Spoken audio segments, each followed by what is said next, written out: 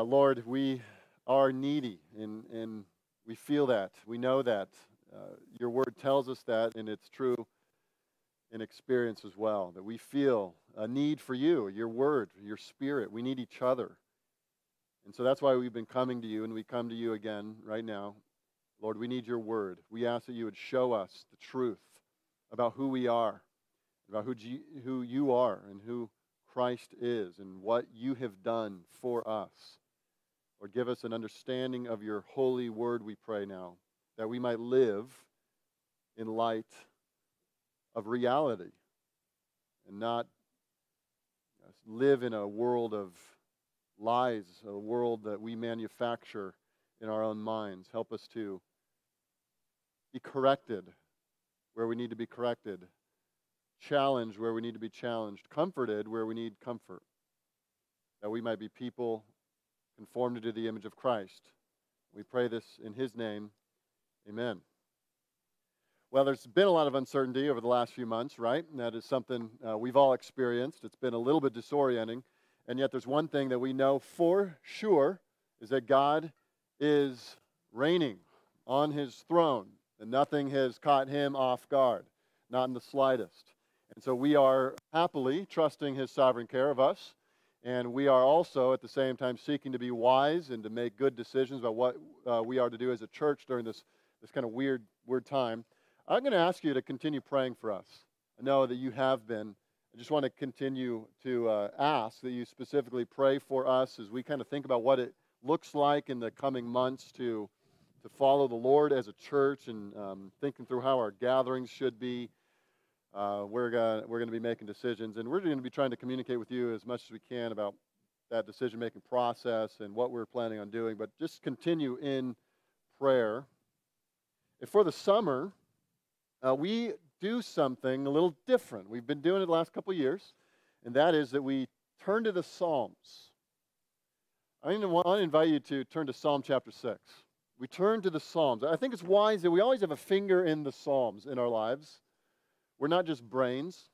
We are embodied creatures, body and soul, mind, spirit. God has made us people who live and are able to experience a full range of human emotions, bodily experiences, including disease and sickness. And we are helped when we look at the Psalms and we see that the experiences we face in life are not singular in the reality that it's not just us that experiences certain things.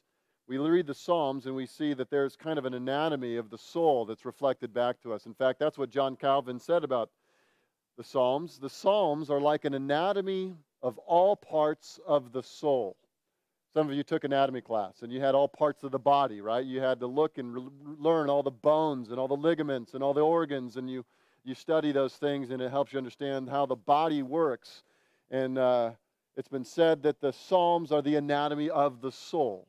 If you want to know how your soul works, you got to read the Psalms. You want to know the inner workings of the heart and the mind and the human condition, you got to read the Psalms. You got to get in touch with the Psalms. So we're going to look at Psalm chapter 6. One of the things we're trying to do now that we're meeting outdoors, where every week it seems like we're not quite sure what the weather's going to be like, we're going to try to make these sermons shorter than usual, so to make them more easy to listen to. We know you got your kids there with you. The sun might break through the clouds at any moment, might be extra hot, who knows. But we're going to try to do this in a way that's easy to listen to, and yet we're still being fed the Word of God. So go to Psalms chapter 6. Psalm chapter 6. I'm going to go ahead and read it. We're going to see what God has for us in His Word. Psalm chapter 6. To the choir master with stringed instruments, according to the Sheminith, Psalm of David. O Lord, rebuke me not in your anger, nor discipline me in your wrath. Be gracious to me, O Lord, for I am languishing. Heal me, O Lord, for my bones are troubled. My soul also is greatly troubled, but you, O Lord, how long? Turn, O Lord, deliver my life. Save me for the sake of your steadfast love. For in death there's no remembrance of you, and Sheol, who will give you praise? I am weary with my moaning. Every night I flood my bed with tears. I drench my couch with my weeping. My eyes waste away because of grief. It grows weak because of all my foes. Depart from me, all you workers of evil. For the Lord has heard the sound of my weeping.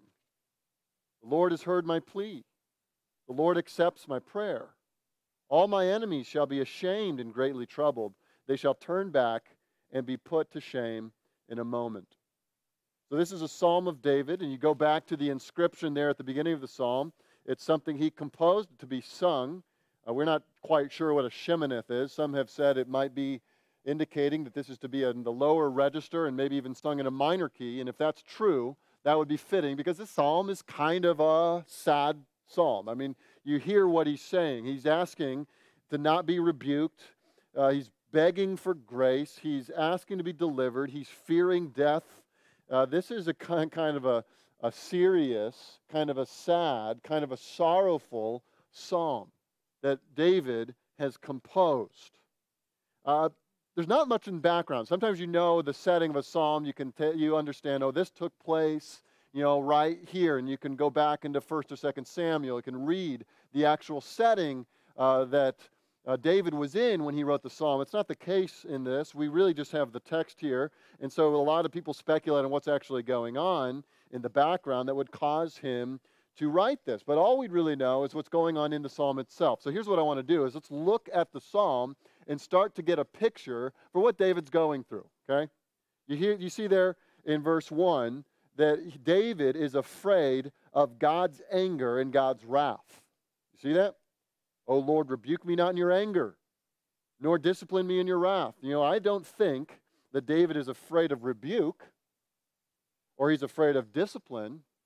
In fact, the scriptures teach repeatedly that people who are wise, and David would be considered wise, they're not afraid of being rebuked or disciplined. They actually welcome that. What he is afraid of, and you see it right there, rebuke me not what? In your anger. Discipline me not what? In your wrath. So what's going on here is David is having a struggle in the soul with some measure of assurance, right? Does God remain angry with me? Is his wrath against me? I think there's a genuine fear. Some of you I've talked to, and this has been true for a huge number of Christians, that they have gone through periods of their lives where they have struggled with assurance. And their questions are like David's. It's not that they don't want to be disciplined. It's not that they're afraid of being rebuked. The reality is they're wondering, does God really love me, or is he still mad at me? Is he mad at me for my sin? Does he have wrath against me? This is what's going on. David has a struggle with assurance. He's afraid that God is demonstrating wrath against him. He's afraid that God's angry with him. And let me just say this, by the way. David is not setting out to write a systematic theology. David is trying to be honest about what's going on in his heart. He's writing down his experiences. He's writing down his pain. He's not so concerned about writing down the exact theological truth about who God is and what's really happening. He's merely expressing the sense of what's going on in his heart. He feels in this moment that God might be angry or God might have wrath against him. So there's the fear of God's wrath. What else is going on in David? So you see, if you read, you pay attention, that there's enemies afoot. There are foes. Look at verse 7. At the end of it, he talks about all my foes. You see, in verse 8, he refers to people who are called workers of evil. You see, in verse 11, he talks about people who are his enemies. And so what is probably happening here is that David thinks God must be angry with him, God has wrath against him, and he thinks that God is expressing his anger and wrath against David by appointing enemies, evildoers, foes against him. That the presence of enemies in David's life is an indication that God has turned away from David. That's how he's feeling. In fact, if you look at verse 4, you see the first word of verse 4? Turn. Who's he talking to? God. Turn, O Lord. That word turn is the same word for repent, the same word for return. He's saying, God, turn around. What does that imply? He believes God has turned away from him. At least that's how he's feeling right now. He feels that God is facing the opposite way. He's not paying attention to me. It must be because he's mad. He's appointed foes against me. I must be God's enemy right now. Return, Lord. Turn away. Turn back to me. Turn away from facing against me. That's how he feels. He feels there's enemies. But additionally, look at this. He feels it in his own body. In fact, there are some that read this psalm and see it as David crying out because he's sick. There's a physical ailment that he's experiencing. There's a way of thinking that has kind of infiltrated the church. It started probably, if you trace it back to Plato. Plato introduced a lot of unhealthy, wrong ways of thinking into the church. And one of the things he did was so separate the mind and the body that the two almost had nothing to do with each other. You know, you over-spiritualize it, and then you act like your body doesn't matter. And that's not really what the Bible teaches. It's certainly not what the Hebrews would have thought. The Hebrews knew, and David knew when he wrote this, you are a body and you are a soul. You are a soul and you are a body. You are both, and both matter. And the way you think affects your body, and your body can affect the way you think. You know that to be true, right? You ever had some big event that you had to prepare for, and maybe it was something up front and you had to perform, and you got nervous? And what did you feel in your gut? What do we say? You got butterflies in your stomach? Why is that happening? It's because your mind actually has the capacity to affect your body, to make you change how your body feels. You can feel sick because of your mind. And there are experiences in life when your mind can be so overthrown by worry and anxiety that it actually begins to affect your physical health. This is what's happening here. He is so worked up in anxiety because he's afraid that God might have turned away from him. He's begging God, don't rebuke me in your anger. Don't discipline me in your wrath. He's so worried that, look at the words in verse 2. I'm languishing. That word languishing could be translated, I'm drooping. It's actually, in other places, describing a plant that has not been watered, and it's been out in the sun, and it's drooping down because it has no more life in it. I'm languishing, God. I'm dying here. I don't feel well. My bones are troubled, it says. The word troubled is associated with the word for fever, the word for a deep shaking, a trembling. And what David is describing is his whole body having these shakes, okay? The whole body kind of quivering. He has this inward turmoil that is resulting in him feeling weak, feeling worn out, feeling troubled. I think we might call this in our lingo a panic attack. You know, your heart starts beating, your breath, you can't breathe right. In your anxiety, you start feeling it in your gut. In other words, the anxiety that begins in your mind and your spirit is actually working itself in your physical body. You start to feel a certain way because your mind is thinking a certain way. Physical symptoms are accompanying emotional distress. He then goes in verse 3, he talks about my soul is greatly troubled. And so what's happening in his body is actually a reflection of what's going on in his soul. His soul is greatly troubled and shaky and wobbly. And so his body feels the same way. He's trembling, he's feverish, he's weak, he's languishing. He's crying out in verse 4, deliver my life. And I think what he actually means is that he's afraid of dying. He's wondering, is my health deteriorating here? Am I going to survive this? This is also why I think he says in verse 5, there's no remembrance of you in death. If I die, I'm going to go to Sheol. Sheol is the place of the dead, with not really a reference to heaven or hell. It's just referring to dying and no longer being in the land of the living. Who will give you praise? I think what he means to communicate here is, I think David's afraid of death. I think David's not ready to die. In this particular moment, he doesn't want to go. He doesn't want to lose his life, and he feels so weak. He feels so languishing, so troubled, body and soul together. He feels nauseous, I would imagine, with the kind of anxiety he's feeling. Lord, save me. I feel like I'm going to die here. I feel like I'm losing my life. I feel like my health is deteriorating. Verse 6, I'm weary with my moaning. Moaning's the sound of grief and pain erupting from the mouth of someone no longer concerned with etiquette. Every night I flood my bed with tears. Normally, you're feeling this way and you can get to sleep, and at least your sleep is a break from the pain, but not for David. He's trying to sleep at night, but his bed is soaking up with tears. His couch is the same because he's weeping.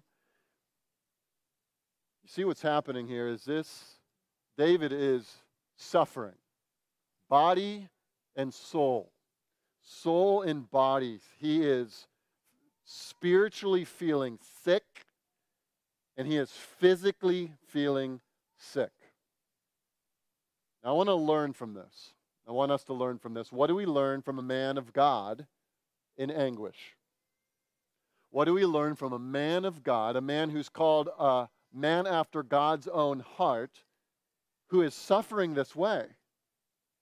I mean, some of us might be embarrassed to admit that we felt this way. And we have some lessons to learn by looking at this. This is a man of God, and this is recorded in God's Word. So this is a lesson for us. And I want to draw out 4 lessons from this text. Lesson number 1 for us: we need to see that despair can exist in God's people. Now, it's a certain species of despair that's not quite identical with the despair that the world may feel. But this kind of sadness and grief and sorrow can exist in godly people. You know that? That godly people who love the Lord can write these types of things. I was watching an interview with John MacArthur and John Piper on a stage, and a man named Justin Taylor was interviewing them. And these guys have been pastors for many years. They have big and fruitful ministries. And the interviewer asked them a question. The question was, what do you do when you're discouraged in ministry? John Piper starts to answer. And if you're familiar with his ministry, he's a highly emotional man, a preacher who lets his emotions out when he's preaching. He's been very effective because of it. And he begins speaking about how he's had struggles with depression, and he tells a story of when he was 40 years old. He found himself on the front porch sobbing. And when his wife came out and said, "John, what's going on? What's the matter? Why are you crying?" He looked up at her and said, "I have no idea.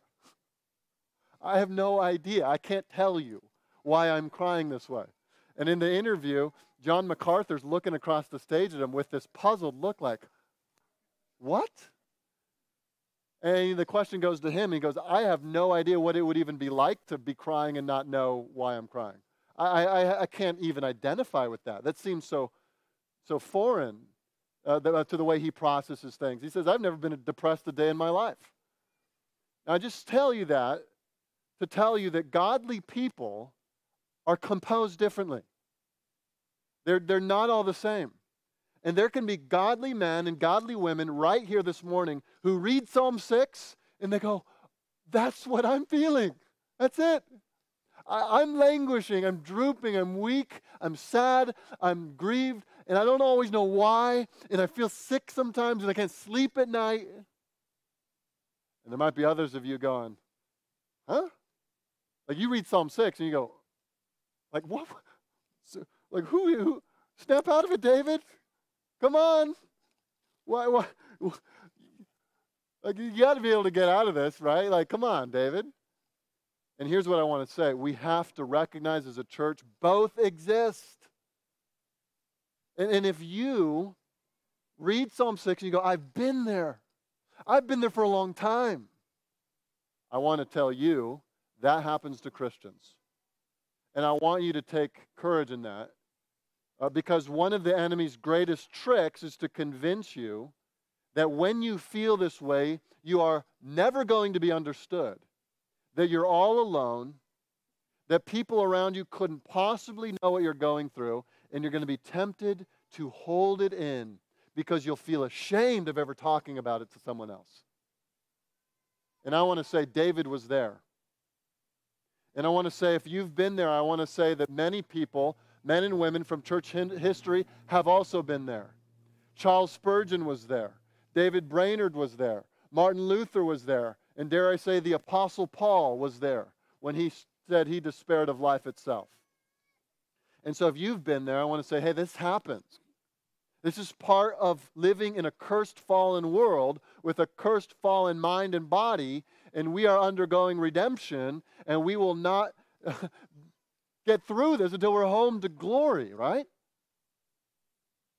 And so if you're also on the other side, you're a person who says, I have no idea what this would be like. I read Psalm 6 and I just blank because I don't understand what it would be like to weep every night. I want to tell you this. This happens to Christians. I got the same message for you. This happens to Christians. In fact, one of the things we do every time we have new members, we're going to be doing it at the end of the service today.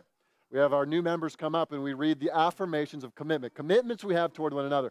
One of the things we say is this: we affirm our commitment to rejoice with those who are rejoicing and with tenderness and sympathy bear the burdens and sorrows of those who weep. We're acknowledging there are burdens and there are sorrows of people who are weeping among us in our membership. And if you have never experienced anything like that, what you do need to understand, first of all, you can praise the Lord for that. You can say, thank you, Lord, that I haven't gone to that dark night. But you can also say, however, it is now my responsibility to know my brothers and sisters who struggle this way and to help them bear their burdens.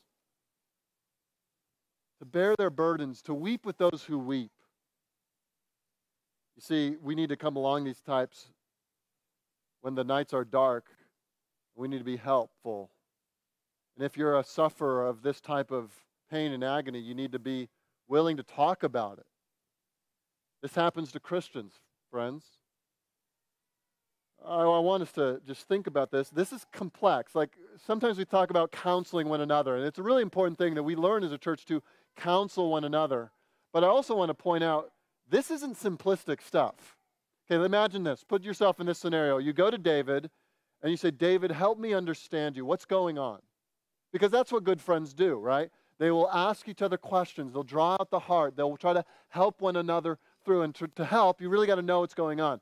And so imagine you go to David and you say, hey, David, what's going on? You know, he could tell you many things, and he wouldn't be lying to you. He could say, I've sinned against God, and I'm afraid he won't forgive me. I'm really struggling with assurance. He could say, there are enemies who hate me, and it breaks my heart. He could say, I have these tremblings, these shakes, I feel really weak, these panic attacks I can't control. He could say, I feel so depressed, I cry myself to sleep every night. All of those things would be true. Now, if you're trying to help David, how do you help him? Right?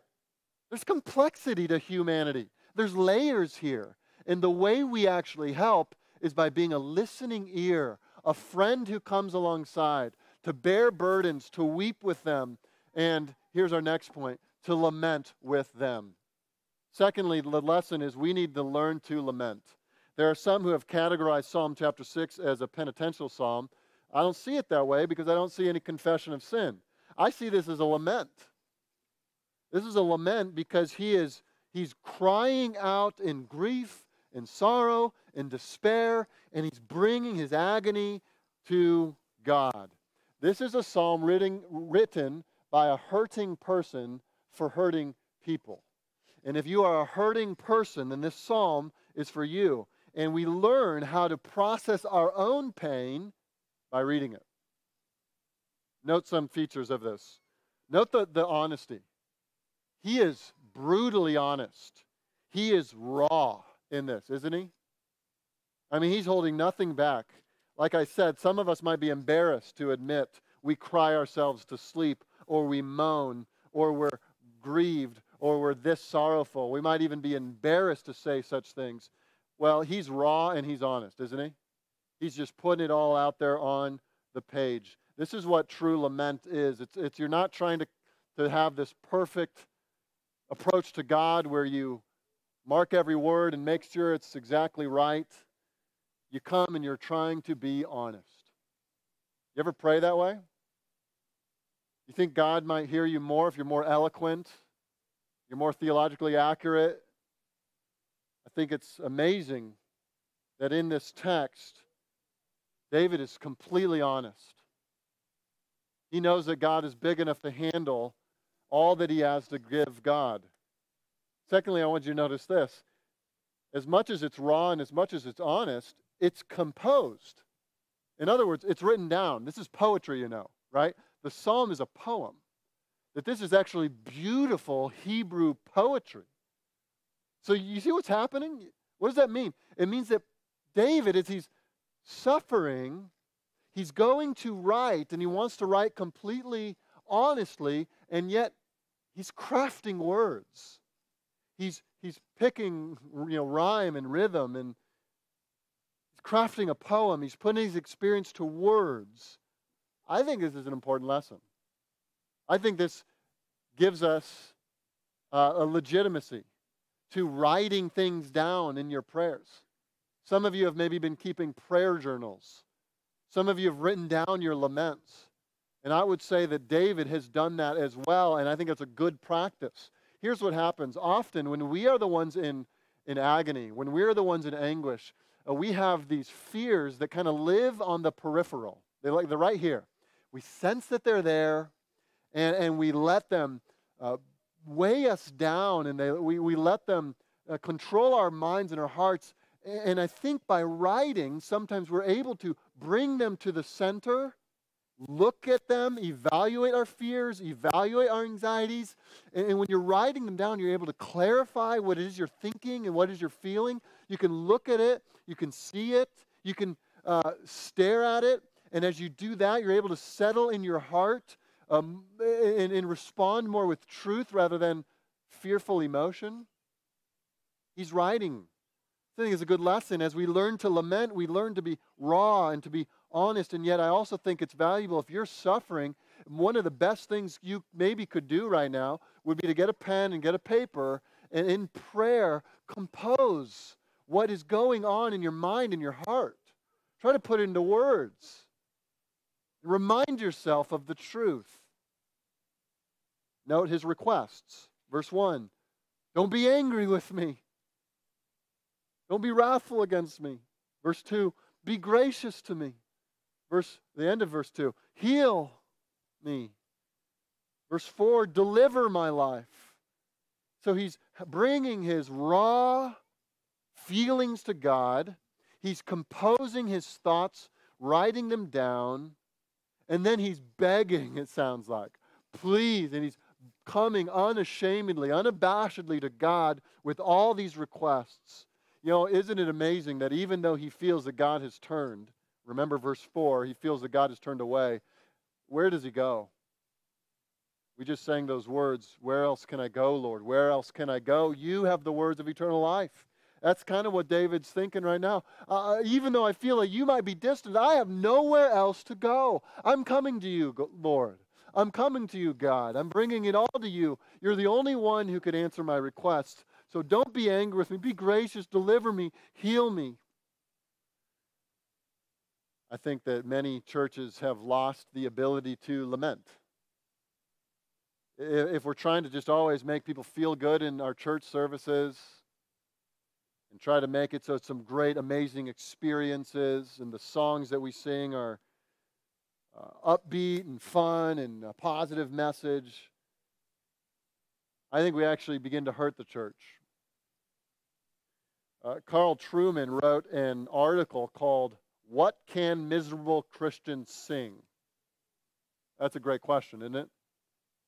If you're in Psalm 6, your life is in Psalm 6, and you come to church, and all that you can sing are these chipper songs that are kind of surfing on the surface, that don't really deal with the agony that's going on in your heart, that's hard to identify with. It used to be that churches would literally sing the Psalms.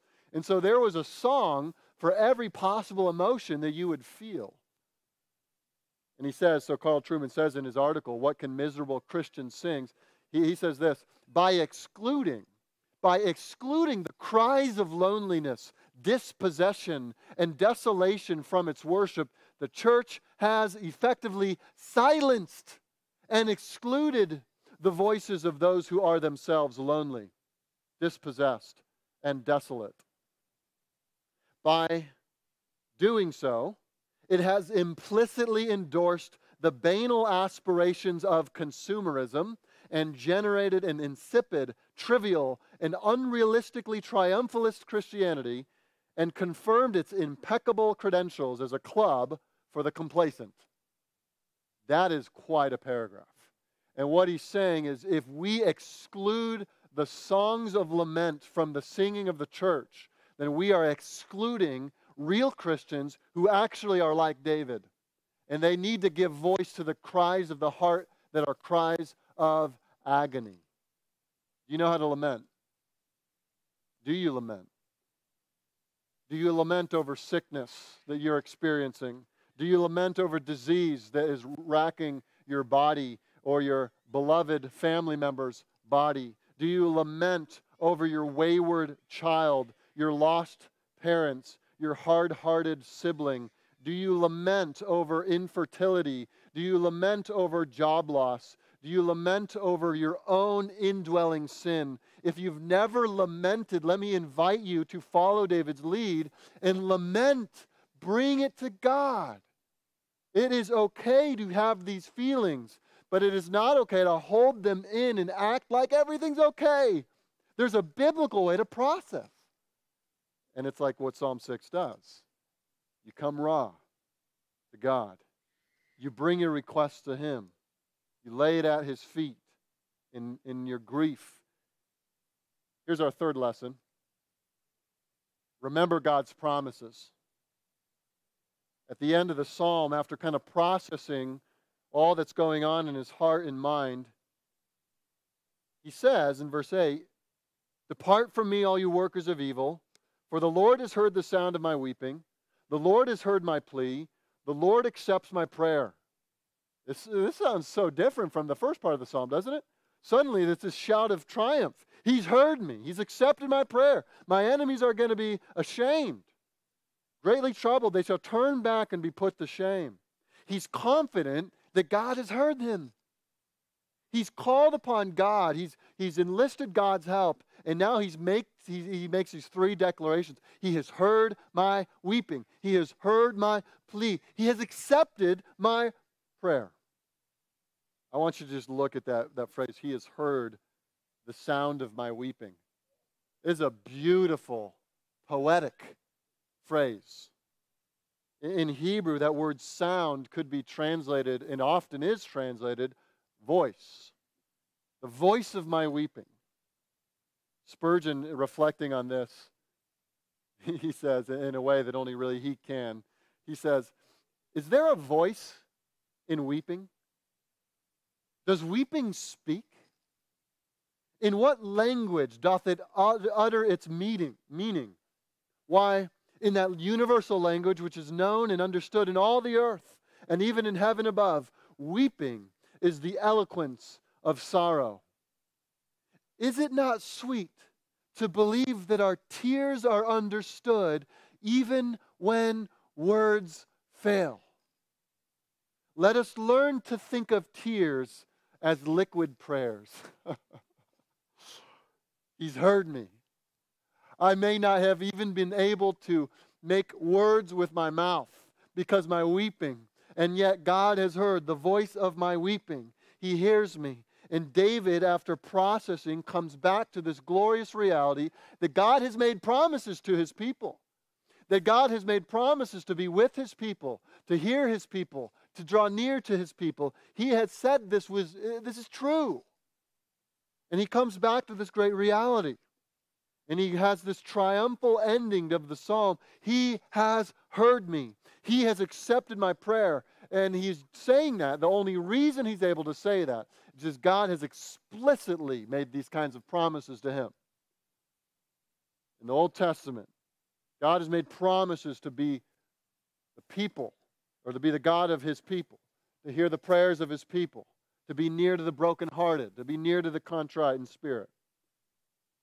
It's been said that Luther sometimes, after wrestling with God in prayer, agonizing in lament, would come out of his prayer closet shouting, Visimus, Visimus is in Latin, and it means we have conquered.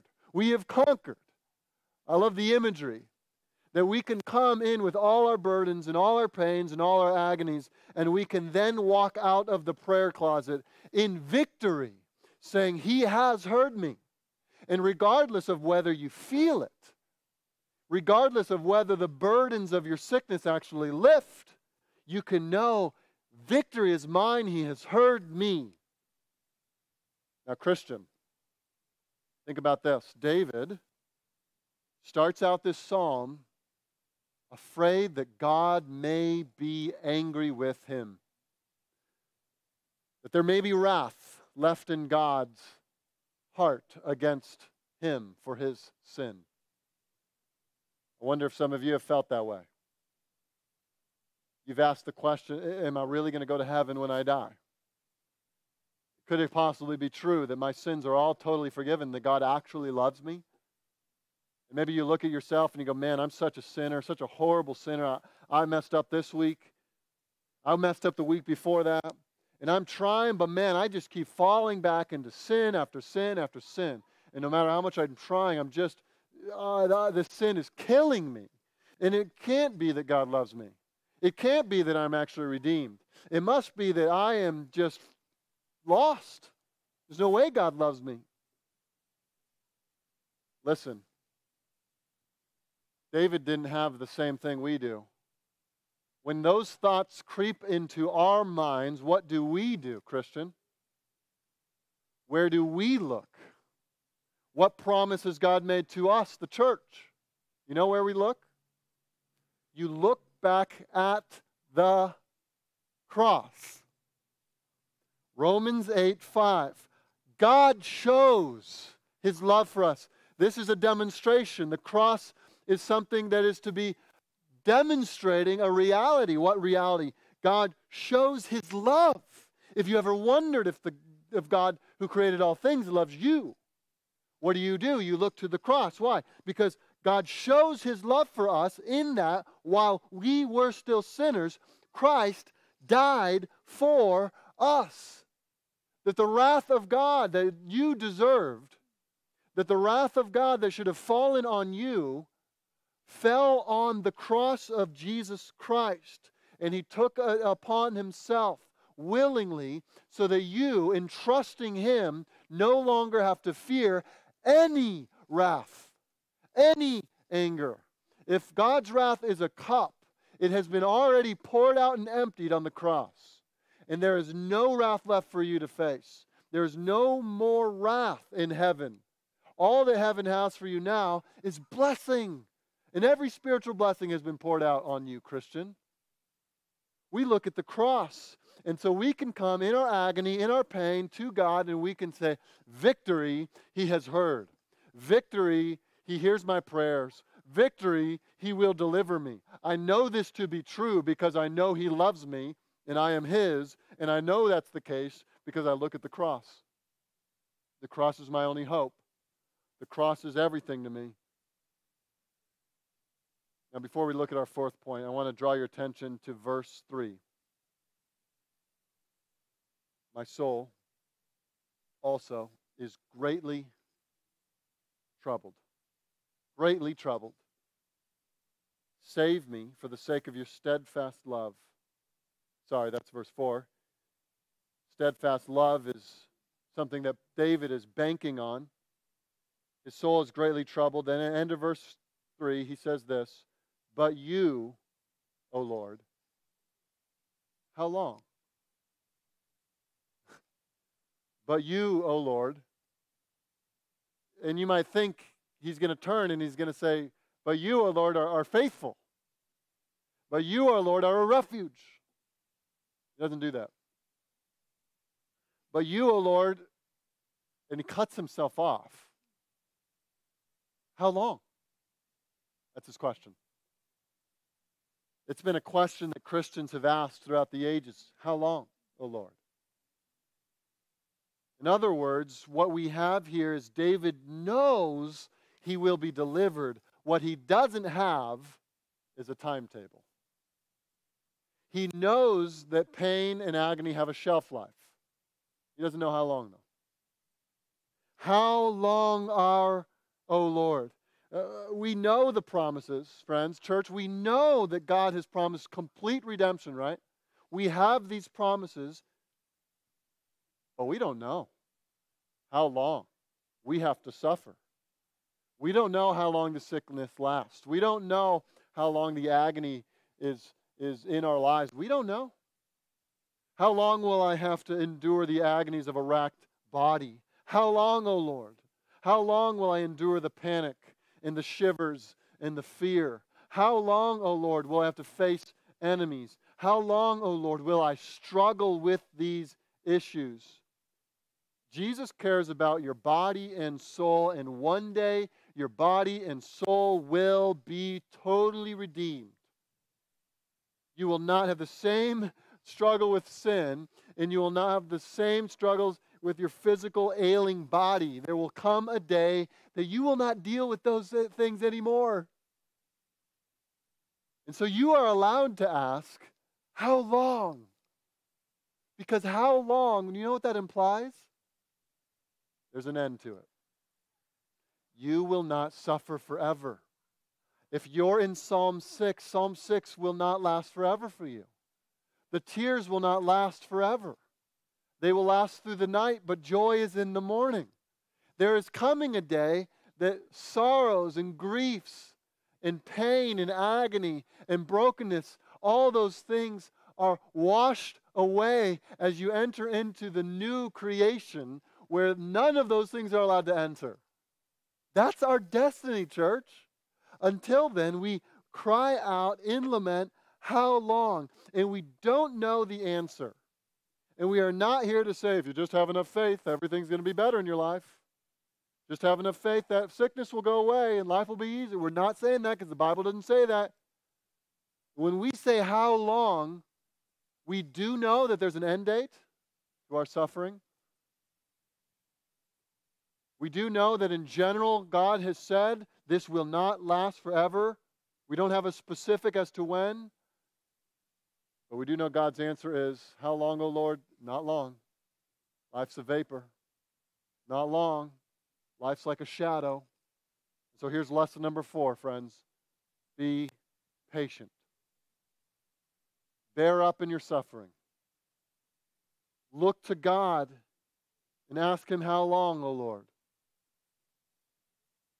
I almost can't read the end of the Chronicles of Narnia without shedding tears.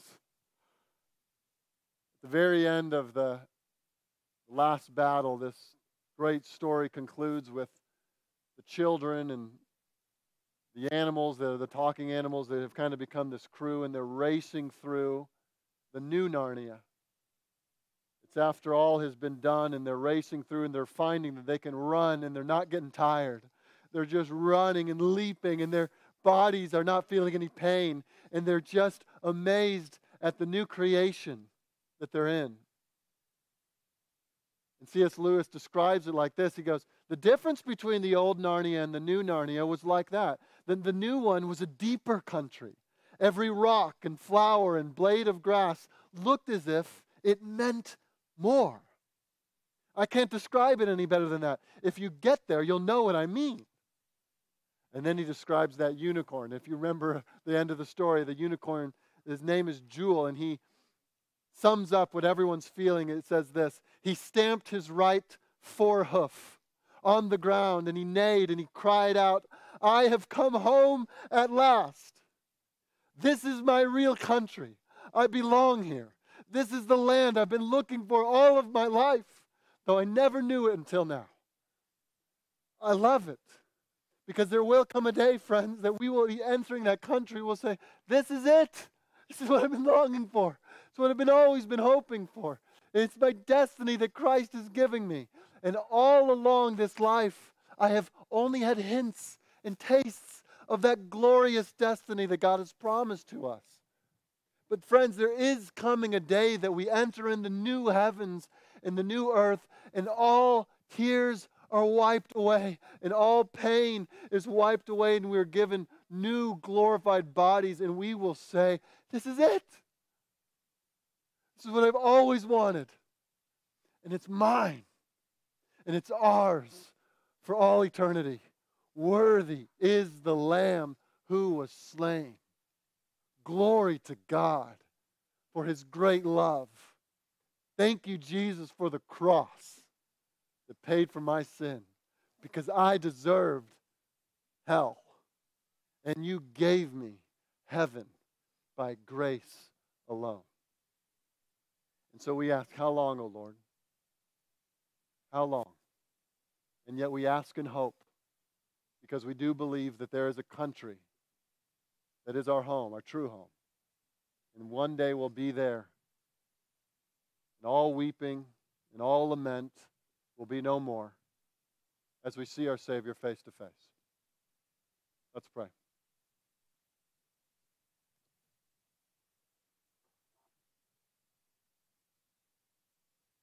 Thank you, Lord, for giving us language that we can use to express life in a fallen world and the difficulties we experience. Lord, I pray for all of those who are experiencing a Psalm 6 type of pain, fear, anxiety, worry, sickness. And Lord, I pray that they would be encouraged by remembering that this is part of what it means to walk through a fallen world. And yet I pray as they do that, that they would learn to lament, and they would ask the Lord, how long, and be comforted by the reality that there is an end date to suffering. And for those of us who don't experience pain in this world the same way, Lord, I pray that they would be sympathetic and tender-hearted and bearing burdens with those around them that do. That we would really unite together and recognize we all need each other. We all need each other. Lord, give us a heavenly perspective that doesn't look for satisfaction ultimately in this life, but ultimately in you. And as we do that, Lord, we ask that we are shaped into a church that lives solely for your glory. We pray this in Jesus' name. Amen.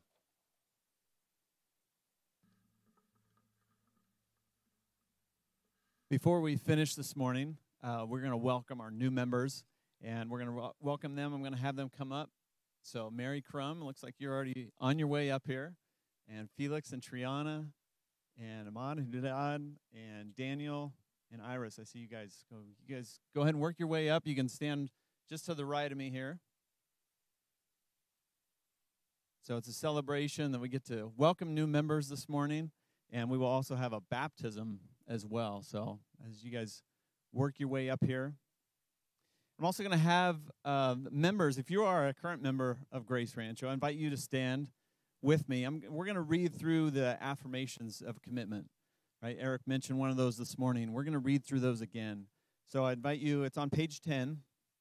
And so just follow along with me, and we will read. Everybody up here?